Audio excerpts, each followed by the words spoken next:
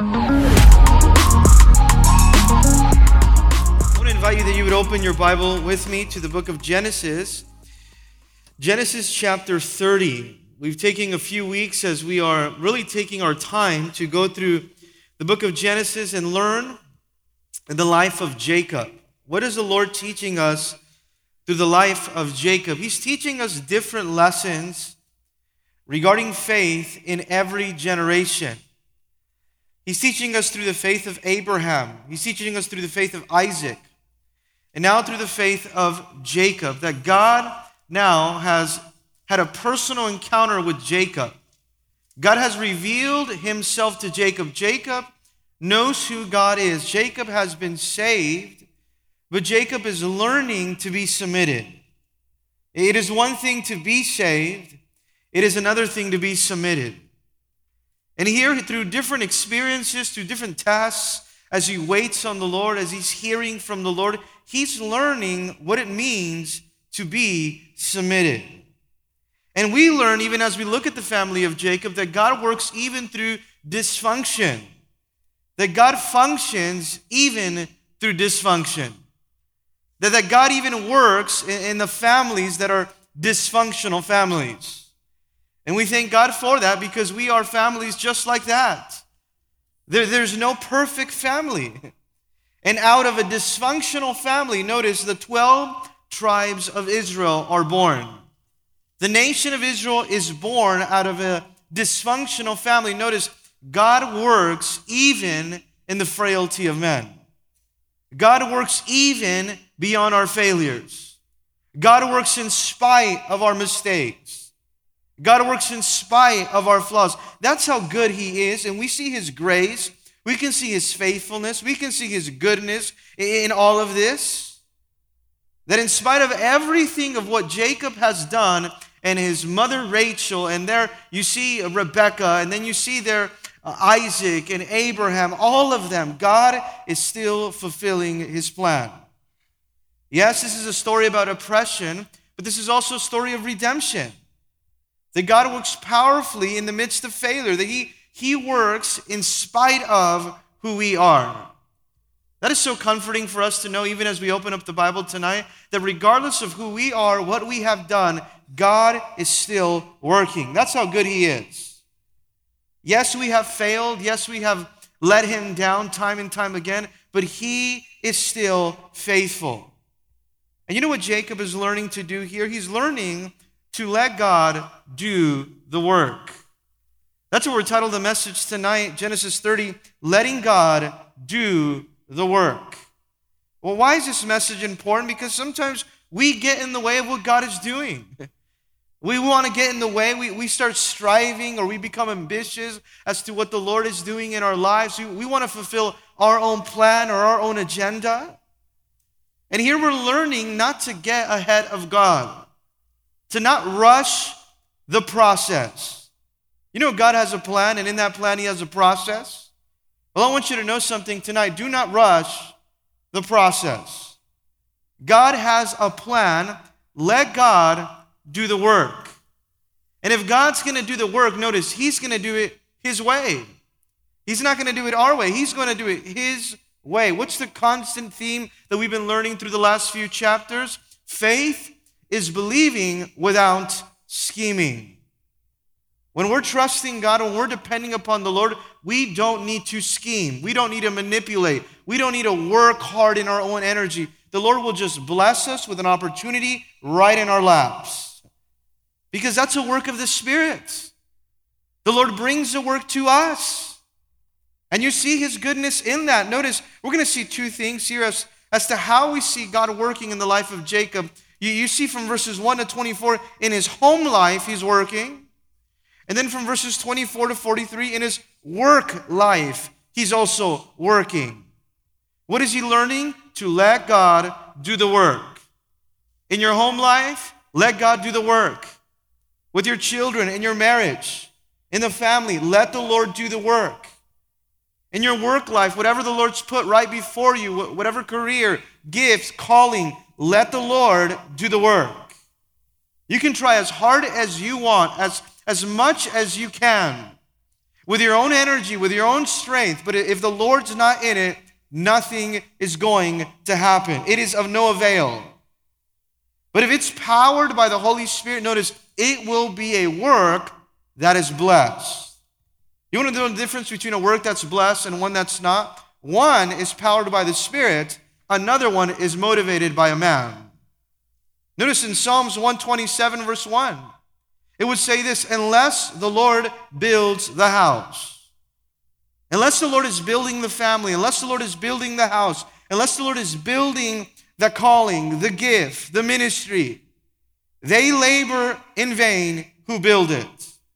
You're just wasting your time. You can be accomplishing a lot in the energy of your flesh, but if the Lord is not doing it, then you labor in vain. Unless the Lord guards the city, notice what it says, unless the Lord is the one that's protecting, the watchmen stay awake in vain. It is of no avail again.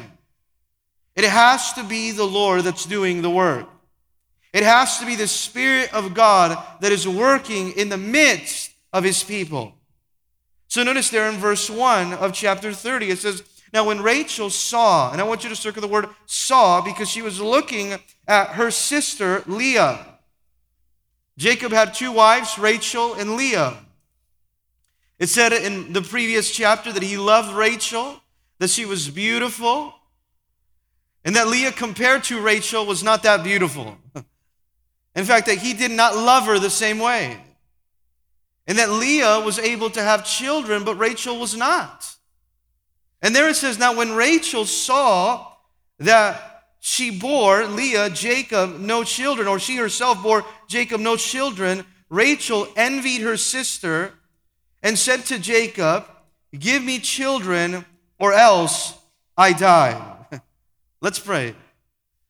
Lord, we come before you right now, Lord, and we thank you for your word.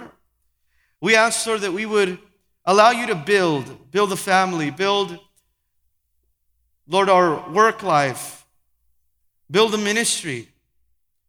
That it would you be building the things around us that we're a part of, Lord. That it would not be our own energy, our own flesh, our own strength, but it would be you, Jesus.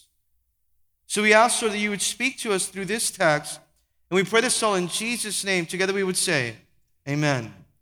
Now you see here what happens in verse 1, that Rachel noticed that she herself was not able to have children to Jacob. And it said that she envied her sister. Well, what happened here is that Rachel, the beautiful one, as the Bible would tell us there in chapter 29, becomes jealous of her sister. And the word envy is a very strong word. It's a word that sometimes we struggle with. Envy here describes a strong inner feeling of not only jealousy, but notice also anger, of rage. And not only was she jealous, I want you to know something about her envy. What happened here? She was jealous, and then she was led by her jealousy.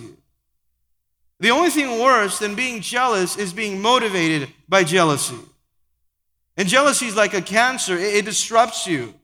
It robs you of your peace and of your joy here. And there she is led by jealousy, by envy, by anger, by strife. So because she's jealous, then she says, notice verse 1, what the Bible says there in chapter 30. It says, she was envied her sister and said to Jacob. She was frustrated. She was angry. She was jealous. She was full of rage and envy now. So then she tells Jacob because of all of that. And what does she say here? His wife telling the husband Jacob, give me children or I die. Well, here's an emotional demand. Here's an exaggeration. Now we all know here that our wives never exaggerate, right? But here she's saying, she's so emotional. It says, you either give me children or I'm going to die or I'm done.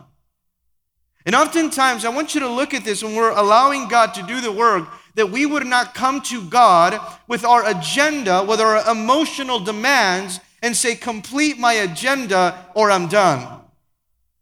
It's not about your timing. It's not about your plan. It's not about your agenda. It's about what God wants to do in your life. God knows what is best. And He knows what's best for you. But the problem here with what's happening is that Rachel is looking to the wrong person to solve her problem. She's looking to the wrong person to solve her need. Notice what she does. She goes to her husband and she says, husband, you need to give me children or else I'm going to die. Understanding, not seeing that this is not something that is in the power of her husband to do. Instead of going to the Lord, she goes to her husband. Now, I want you to know something. God is the answer. He is the solution to every problem. He is the answer to your problem. He is the answer to our now dilemmas, to our needs, to fill the void, to fill the emptiness. Jacob could not fill that void. Jacob could not fill that emptiness. Jacob could not meet that need no matter how much he tried in his own flesh and strength. He could do nothing so that she could have children. It was outside of his power. And what an example for us, even as we saw the life of Hannah on Sunday. That no person is going to meet the void or the need that only God can satisfy. No boss at work, no friend, no neighbor, no position, no materialism will ever meet the need, will ever bring true satisfaction to the void that God has created in our lives that only He can meet. You know what the problem oftentimes is that we put the pressure on someone else. You either do this for me or I'm unhappy. You either give me this or I'm not satisfied. And when we start to do that, we start to now live our lives based off of our selfish interests, based off the works of the flesh. Notice, what is the work of the flesh there in verse 1? Envy. And we know this, that if we're motivated by envy, notice what is taking control. The flesh is taking control. Nothing will ever be enough, I want you to know this, until you're satisfied in Jesus. And here she needed to learn that as well. That the only one that will satisfy you is God. That you don't have to choose something new, that you don't have to choose something else. Notice, what truly brings satisfaction is a relationship with Jesus. What did she think she needed here? She thought she needed children. And it's important that we look at this because we don't oftentimes know what we really need until we first know that what we need is Jesus. And then when you know that what you need is Jesus, then you realize you have everything you need. It is in Christ Jesus. You know what our prayer should be even as we look at verse 1? Lord, deliver us from envy through submission to your will. Lord, we want to be submitted to your will, to your timing. We do not want to be envy or jealous of what, Lord, you are doing in someone else's life and begin to compare ourselves with other people. You know what that is? A work of the flesh. In Galatians chapter 5, verse 16, you can write this down. Paul tells the church, I say then, walk in the Spirit, and you shall not fulfill the lusts of the flesh. Be walking submitted to this power of the Holy Spirit, so that you don't give in to every temptation. So you're not defeated with the lust of the flesh, with a thought, with a desire, with a temptation, with a test. So walk under the power of the Spirit so that you don't enter temptation, so that you don't give in to those desires of the flesh. For the flesh, notice, lust against the Spirit. The flesh is always fighting against what the Spirit needs. And the Spirit against the flesh. These two are contrary to one another, so that you don't do the things that you wish. Have you ever been in a situation like what Paul said? The things that I don't want to do, those things I keep finding myself doing. And then the things that I actually want to do, those I can't do. Oh, wretched man that I am, who will deliver me from the body of sin? But he understands that only through Christ Jesus and the power of the Holy Spirit can he have victory over the flesh, and so can we. So he says here in Galatians 5:18, but if you're led by the Spirit, and that's what we want to be, led by the Spirit. Not led by envy, not led by anger, not led by jealousy, not led by competition, not led by comparison. But if you're led by the Spirit, you're not under the law. Now, the works of the flesh, what does he say? They're evident. They're obvious. You can see them when you're walking in the flesh. Oftentimes, we can't notice we're walking in the flesh, but other people can. And notice what they are. He gives us a list. It's adultery, that's walking in the flesh. It's fornication, that's walking in the flesh. That's still the flesh having power over you. Or uncleanness, lewdness, idolatry, sorcery, hatred, contentions. And here's the one, jealousies. This is also work of the flesh. Now, why was she jealous? I want you to know something so that you really can overcome this. Maybe if it's something you're struggling with in your own life. She was jealous, and notice this, because she was comparing herself. You want to be content? Then stop comparing yourself with other people. You want to be satisfied? Then take your eyes off of what other people are doing and put your eyes on Jesus Christ. That's where your eyes should be. And so many times we compare the season that we're going through with someone else's season. How come I'm not there yet? How come my life doesn't look that way right now? And it's so interesting, especially in the social media world that we live in right now. Have you noticed that people always put only the best highlights of their life? You know what? And most of what people do is they compare the worst in their own life with the best in someone else's. She was jealous because she was comparing herself. And notice this pride awoke in envy, and the envy was turned into nagging out of the will of God. Now she's complaining out of the will of God. Do you see why this is the reason why so many people are depressed, they're anxious, they're insecure, they have no peace, they lost the peace, they're angry. Why? Because they're comparing themselves. And they lack contentment. They say, I want what that other person has. I want that relationship. I want that position. I want that job. We are not satisfied with what God is doing in our lives, so we begin to be envious of other people. And notice, then slowly we get out of God's will. Why? Because you're comparing yourself. Comparison is the fastest way to kill your joy. That's why oftentimes we can't be content and joyful with what God is doing in our lives.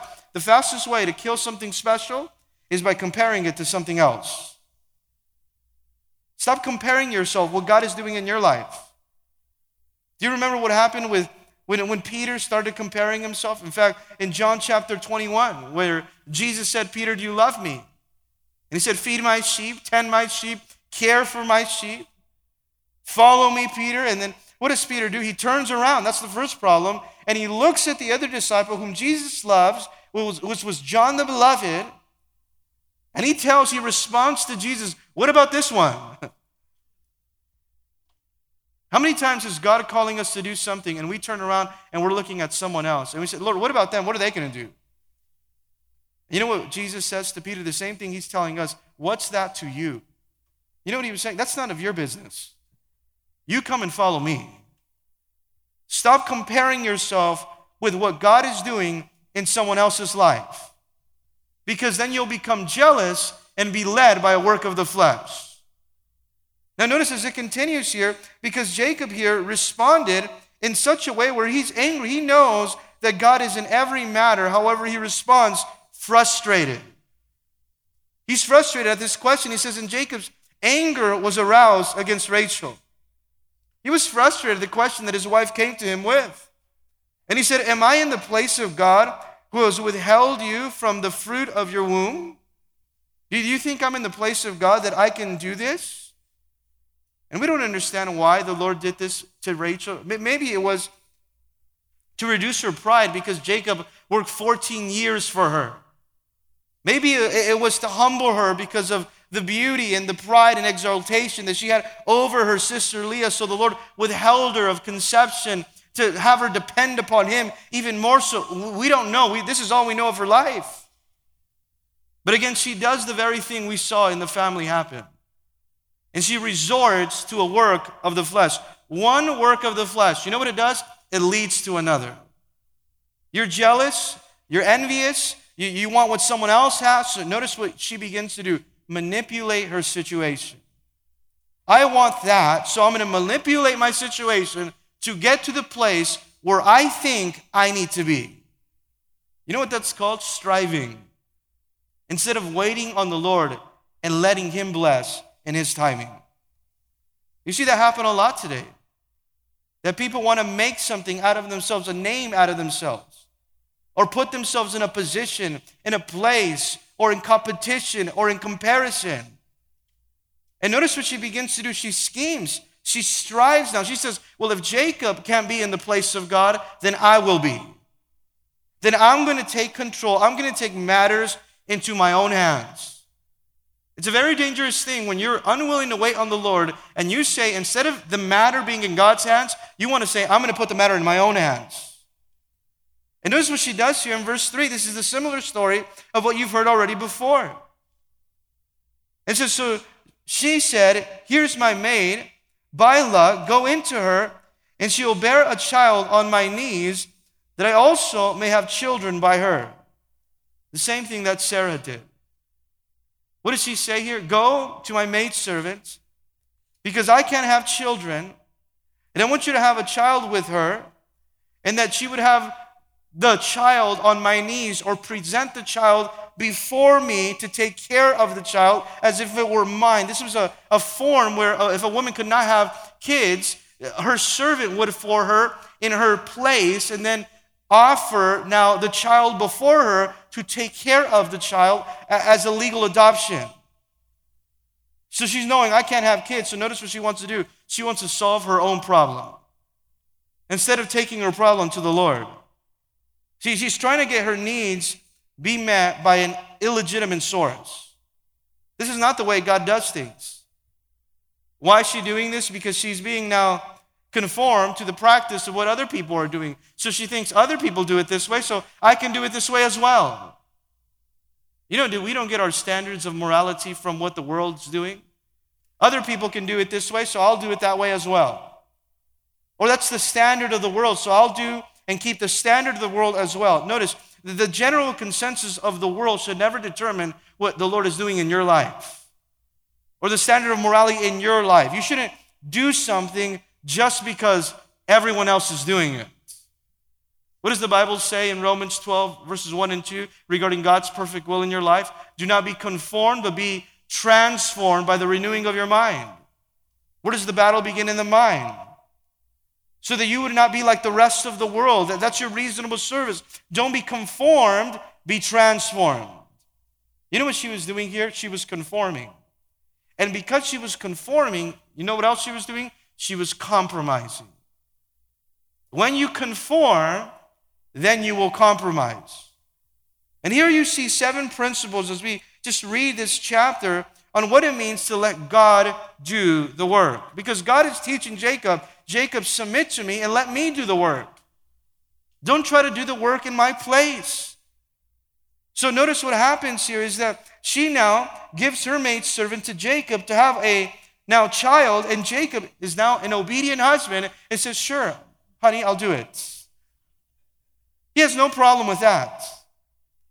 So he goes in and has sexual relations with this maid. And notice what takes place there from verses 4 to 6. Then she gave him Bilhah her maid as a wife, and Jacob went into her, and Bilhah conceived and bore Jacob a son. Then Rachel said, God has judged my case, and he has also heard my voice and given me a son. Therefore, she called his name Dan. Now, do you know why she called his name Dan? Because the word Dan means judge. And she said, God has given me a son. God has vindicated my case. God has judged my case, and now he has provided a son for me. Now, here's the first principle when it comes to letting God do the work. Here it is. I want you to remember it. Doing things in the flesh and calling it a work of God is a lie. Remember that. Doing things in the flesh and then calling it a work of God is a lie.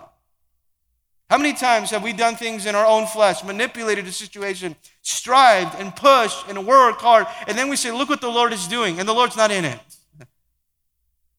Look at what she says. She sends Jacob to have an illegitimate son with her maid, and then she says, oh, look, the Lord's blessed me with a son. That was not the Lord. That was your work. That was the work of the flesh. This was a false assurance with a false evidence as if she was right. She was wrong. She was anxious. Instead of waiting on the Lord, she was proudful. And notice what your pride doesn't let you see. Your pride never lets you see your dishonesty. When you're proudful, you will never know how dishonest you're being. You know where the dishonesty begins? With yourself. A hypocrisy. You're so prideful, you can't see how hypocritical you're being right now. What is she doing here? Forcing God's blessings and then calling it a work of God. Number one, when it comes to letting God do the work, doing things in the flesh and calling it a work of God is a lie. Notice here as we continue reading, because it says that in verse 7, and Rachel's maid, Bilhah, conceived again and bore Jacob a second son. And Rachel said, with great wrestlings, I have wrestled with my sister, and indeed I have prevailed. So she called his name Naphtali. Now the key word there in verse 8 is the word wrestled.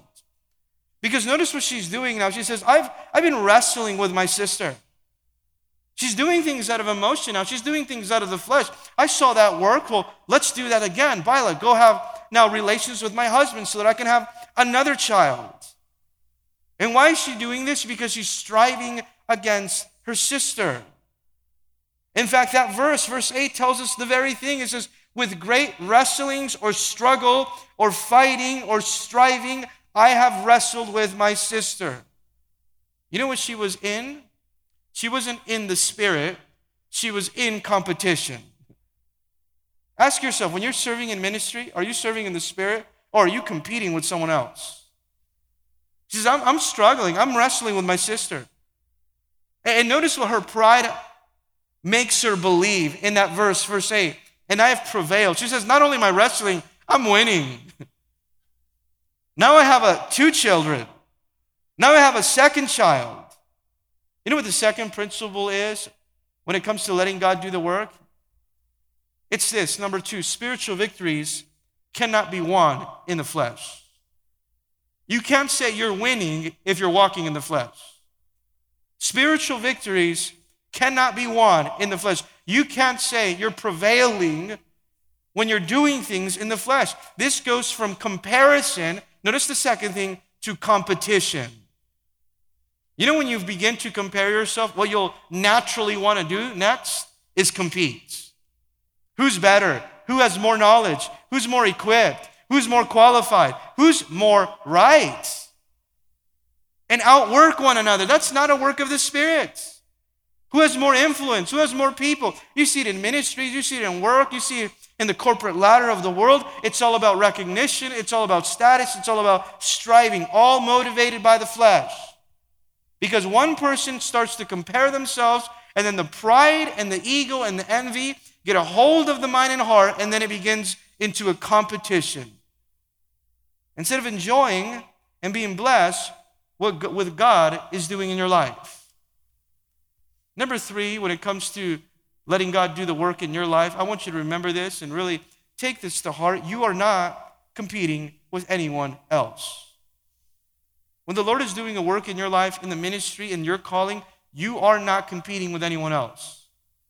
You're being content with what God has for you. And when your life is not dominated by the Lord, then that's going to bring trouble. Jacob's life is not fully dominated by the Lord, so here he finds trouble. Here, even you see Rachel, her life is not dominated by the Lord, so there she finds trouble. Galatians 6, verse 3, I want you to write this down. Galatians 6, 3. If you think you're too important to help someone, you're only fooling yourself. You're not that important. Look what the Word of God tells us. Pay careful attention to your own work, for then you will get the satisfaction of a job well done, and you won't need to compare yourself to anyone else. You want to get a satisfaction of a job well done? Then don't compare yourself.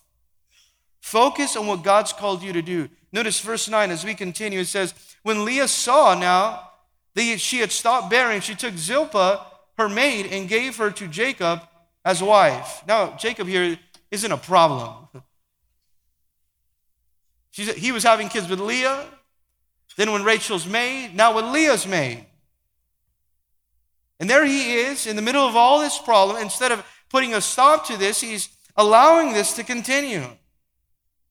And notice what happens. She saw Leah now, the wife that was having kids. Now she can't have kids. And notice what she does. She sinks to the carnal level of her sister's pathetic attempt to now strive in the flesh.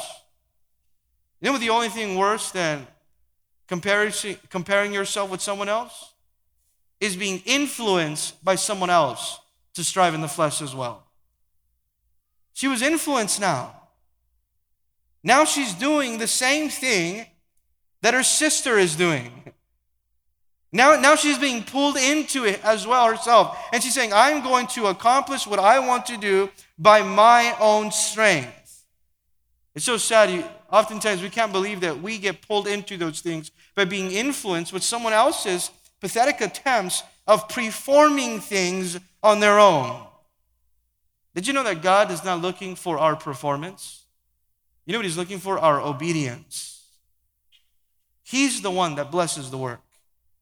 These are futile efforts of the flesh.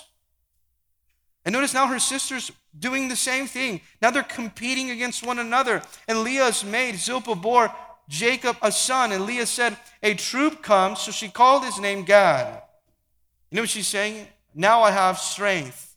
Now I have numbers. I'm going to call him Gad because I'm fortunate. That's what it means, Gad, the name. A troop is coming or an army is on its way. There's no acknowledgement of God here on her behalf. I want you to know something there. You will never acknowledge God as long as the flesh is in control. You will never acknowledge God as long as the flesh is in control. The flesh is in control here. There's nothing that can point in our own efforts that this is God. And notice what happens here in verse 12 as it continues. And Leah's maid Zilpah bore Jacob a second son.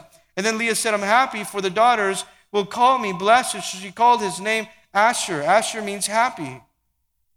Others are going to call me happy or blessed because I continue having children, pretending to be happy in her own efforts of her own strength and manipulation and plan. Notice verse 14. Now Reuben went in the days of wheat harvest and found mandrakes in the field and brought them to his mother Leah. And notice what happens then. Rachel said to Leah, please give me some of your son's mandrakes. Now we all know what mandrakes are, right? No, we really don't, right? But what this was an ancient fruit. And what it did, it was known to be or had a superstition that was associated with it, that this was the love apple, a mandrake. And here comes Reuben, the son of Leah, from the field. He brings a mandrake, and what he does is that this was believed to arouse a sexual appetite or to have the aroma of conception. So in their superstition, they thought this was what's going to make you have children. And notice what happens here is that now Leah has a mandrake, which is to believe in their time to produce or help bear children. And notice what happens is that Rachel sees that she has a mandrake, and notice what she says, give me some of your son's mandrakes. Give me what you have. She's not satisfied. She always wants what other people have. She's resorting to a method instead of resorting to God because God's not doing anything. So she says, I want that method. I want you to know something today. Do not put your trust in a method. Do not think if I do X, Y, and Z that I'm going to have what I want. Do not put your trust in what the world would find success. Do not put your trust in the method that the world finds their solutions. Do not look for the mandrakes that the enemy wants to offer you as a solution so that you think that that's the way God's going to do a work. Because it's all a deception. And notice verse 15, but she said to her, if it is a small matter that you have taken away my husband, would you take away my son's mandrake also? She's saying, you already took my husband, now you want to take my mandrakes? No way. And Rachel said, therefore, he will lie with you tonight for your son's mandrake. Now they're bargaining here for Jacob. You just imagine what Jacob feels. I'm going to just stand back. Whoever wins, I'll be with them. But they're fighting with one another. And you see here that Rachel is in complete control of her husband because she's the one that's negotiating this deal and saying, if you give me those mandrakes, then tonight I'll let you have him. You see the problems that this sinful type of dynamic of marriage and polygamy resorts to? This is out of God's will. And it says when Jacob came out of the field in the evening, Leah went out to meet him and said, you must come into me, for I have surely hired you with my son's mandrakes, and lay with her that night. Now, you thought that you had problems, right, in your family. Look what's going on here to the generation, to the family that God is using. So she hires her own husband to stay with her that night. And it says here, and God listened to Leah. Verse 17, I want you to underline that. It wasn't striving. It wasn't a method. It wasn't anything that Leah could have done. It was God's sovereign will. It's not anything that in our own efforts we can manipulate or give birth to. It has to be the sovereignty of God's divine will. And she conceived and bore Jacob a fifth son. Now, you know what's interesting here? Is that Rachel had the mandrakes, but Leah had the baby. You know what this tells you? It's so important. That when you rely on a method, when you try to manipulate a situation, oftentimes it actually does the opposite of what you intended.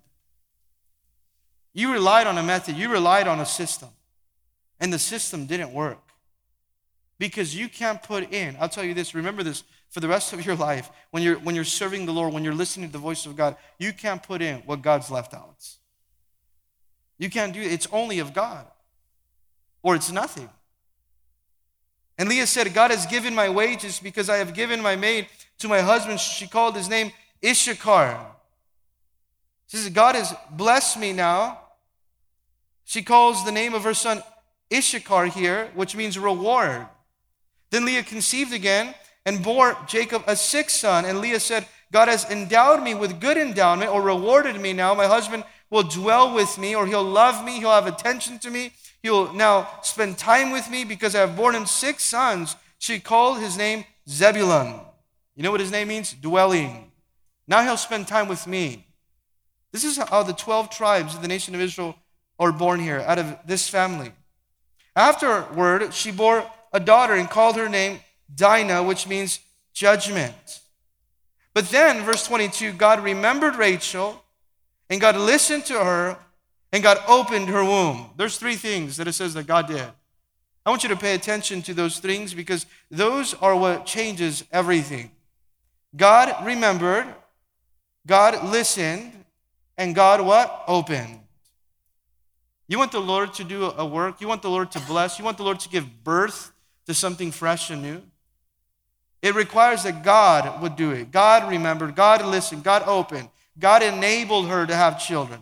It was all as a gift of God. It was all as a work of God. It was all from the purpose and plan of God. This is the faithfulness of God here. When we look at verse 22, you see the faithfulness of what God did. He remembered, He listened, He opened. And she conceived and bore a son, verse 23, and said, God has taken away my reproach, because it was looked at as reproach in the ancient culture. God has removed this reproach from me. The Lord restored to her joy in her life. And she called his name Joseph. This is the next character study that we'll look at as we go through Genesis, Joseph. And she said, the Lord shall add to me another son. She finally has one son. She names him Joseph, which means the Lord will add. That's what Joseph means. The Lord will add. The Lord will give me another son. But you notice what she names him. She finally has a son, and she says, the Lord's going to give me another son. Here's the fifth principle of letting God do a work. If you're not satisfied where you're at, you're not going to be satisfied when you move down the line. You must be satisfied with what God is doing in order to be satisfied at the next place of where He's taking you. We must trust in God's plan, not in our own plan. Notice what the Old Testament prophet the Lord would speak through him in Isaiah 55:8. We know this very well. For my thoughts are not your thoughts, nor my ways your ways. Well, God, I like it this way better. Well, the Lord says, I don't care the way you like it. I know better than you do. How many of us know here that God knows things that we don't know about? He can see things that we have not seen yet. For as the heavens are higher than the earth, so my ways are higher than your ways, and my thoughts are higher than your thoughts. God has a plan, and his plan is always better. This was now him learning to let God do the work in his home life. Do not strive, do not manipulate, do not create your own plan. Wait on the Lord, trust in him. Let the Spirit lead, not the flesh. When the flesh leads, you will get in trouble every time. But notice here in verse 25, this is now his work life. And it came to pass, when Rachel had borne Joseph, that Jacob said to Laban, notice he goes to Laban, his father-in-law, and says, send me away, that I may go to my own place and to my country. He knows that he needs to go back now. He knows that God has blessed him with the son of the wife that he desired, and now he has Joseph, so he wants to go back to the land of Canaan. He knows that that's the place where God is going to bless him. He says, release me. He knows that God's promises are going to be fulfilled in his life at the place that God has called him. You know, it's also amazing when you let God do the work. Here it is. The sixth principle that you look at is God's promises are in the place that God's called you. God's promises are in the place that God has called you. You know what Jacob wanted? He wanted nothing more than to be in the position for God to bless him. He wanted to be under the spout of the grace of God. We have to be very careful that we know where the grace of God is working, where the grace of God is doing a work, and stay under that spout of the grace and the favor and the goodness of God, and don't move yourself out of that place, because that's this place of blessing. So what does he say? Verse 26, give me my wives, my children from where I have served you, and let me go, for you know my service, which I have done for you. Give me what is mine, and let me leave now. You know that I work for you. And notice how he responds, Laban here. And Laban said to him, please stay. If I have found favor in your eyes, for I have learned by experience, Lord, I know that the Lord has blessed me for your sake. Laban, an unbeliever, he says, I know that the Lord's blessed my property, my goods, my land because of you.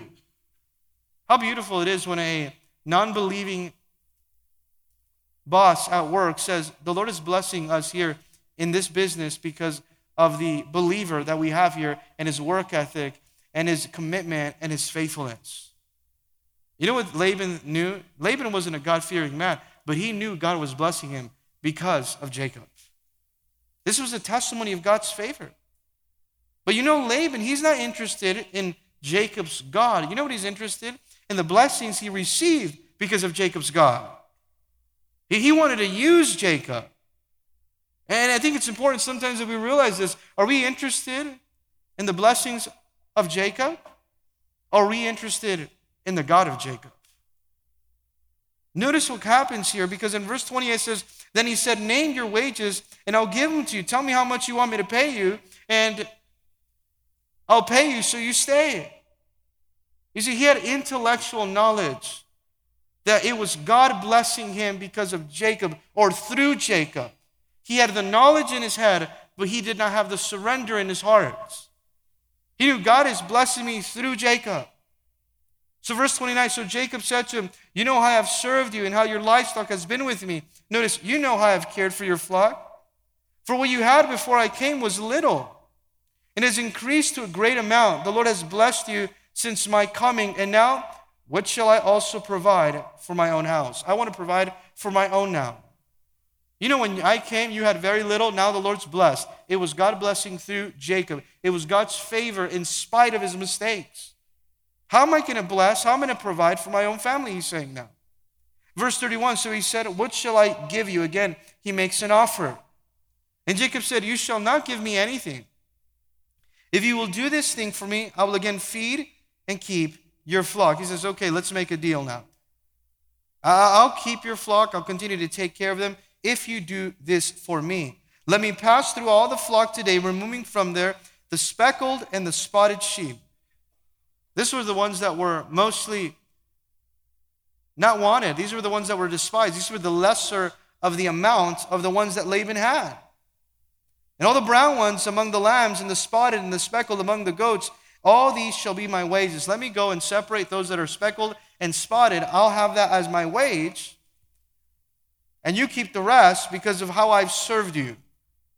Now, I want you to see something important there in verse 32. We're never to expect anything from any source outside of our Heavenly Father.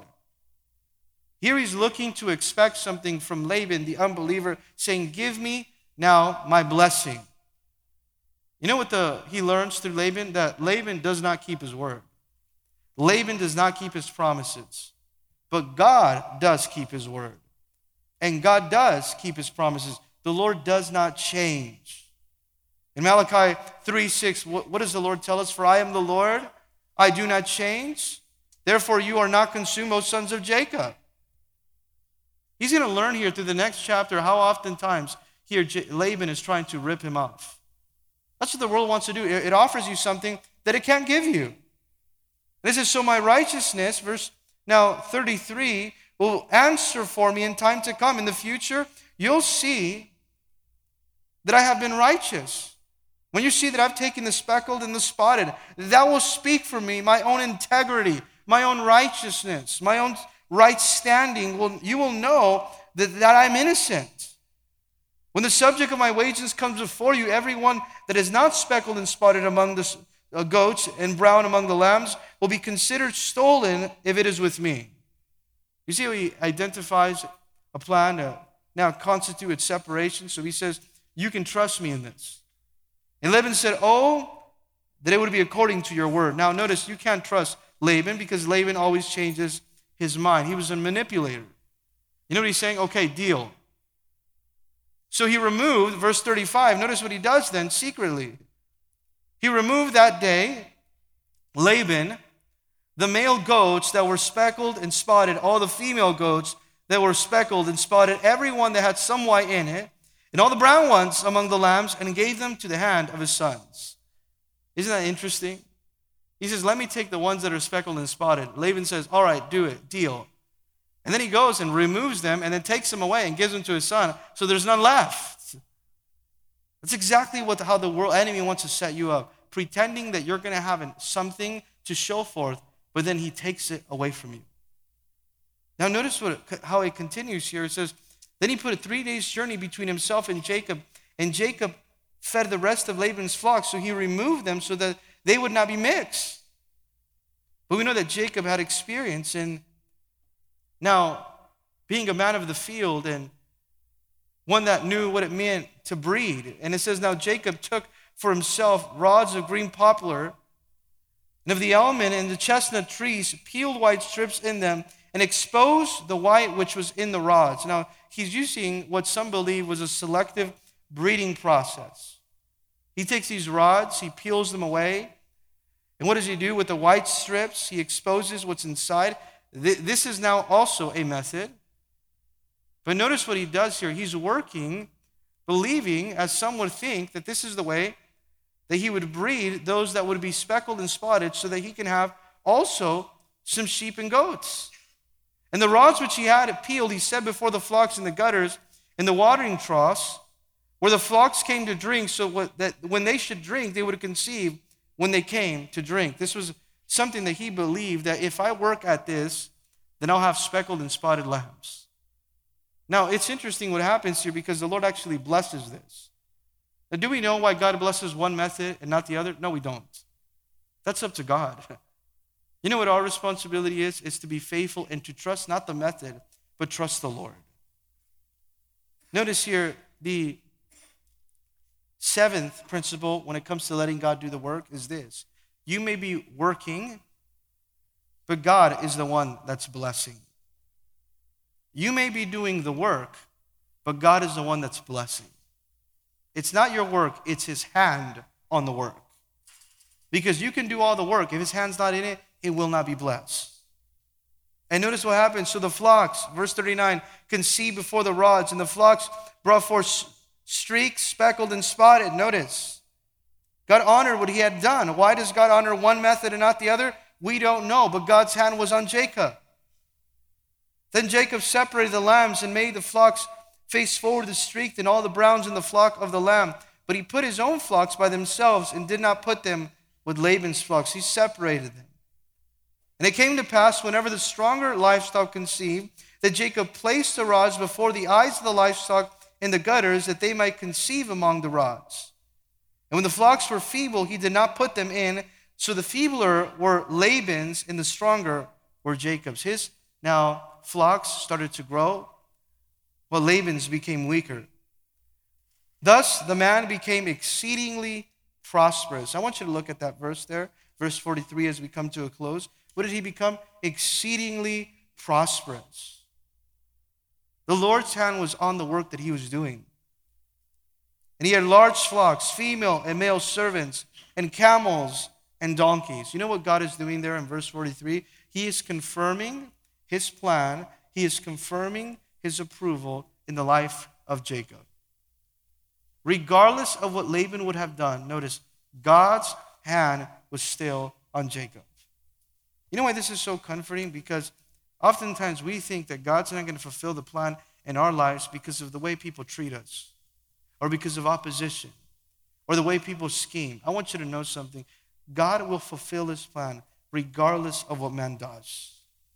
He will accomplish his purpose. Now, notice, he was not exceedingly prosperous because he was good at what he did. He was exceedingly prosperous because of the promises that God made to him. And that's exactly why he was blessed this way, because God's favor and hand was on his life. What do we learn? Number one, doing things in the flesh and calling it a work of God is a lie. Doing things in the flesh and calling it a work of God is a lie. Number two, spiritual victories cannot be won in the flesh. You cannot say, I'm prevailing, if you're walking and working in your own strength and power. Number three, you're not competing with anyone else. Number four, you will never acknowledge God as long as the flesh is in control. Why? Because the flesh always points to self. Number five, if you're not satisfied where you're at, you're not going to be satisfied when you move down the line. What do we need to be? Satisfied with what God has for us right now. Number six, God's promises are in the place that God has called you. Where do you want to be? In the place that he's called you. That's where the promises and blessing of God is. And number seven, you may be working, but God is the one that is blessing. You know what we can trust? When God is blessing. Amen? Let's pray.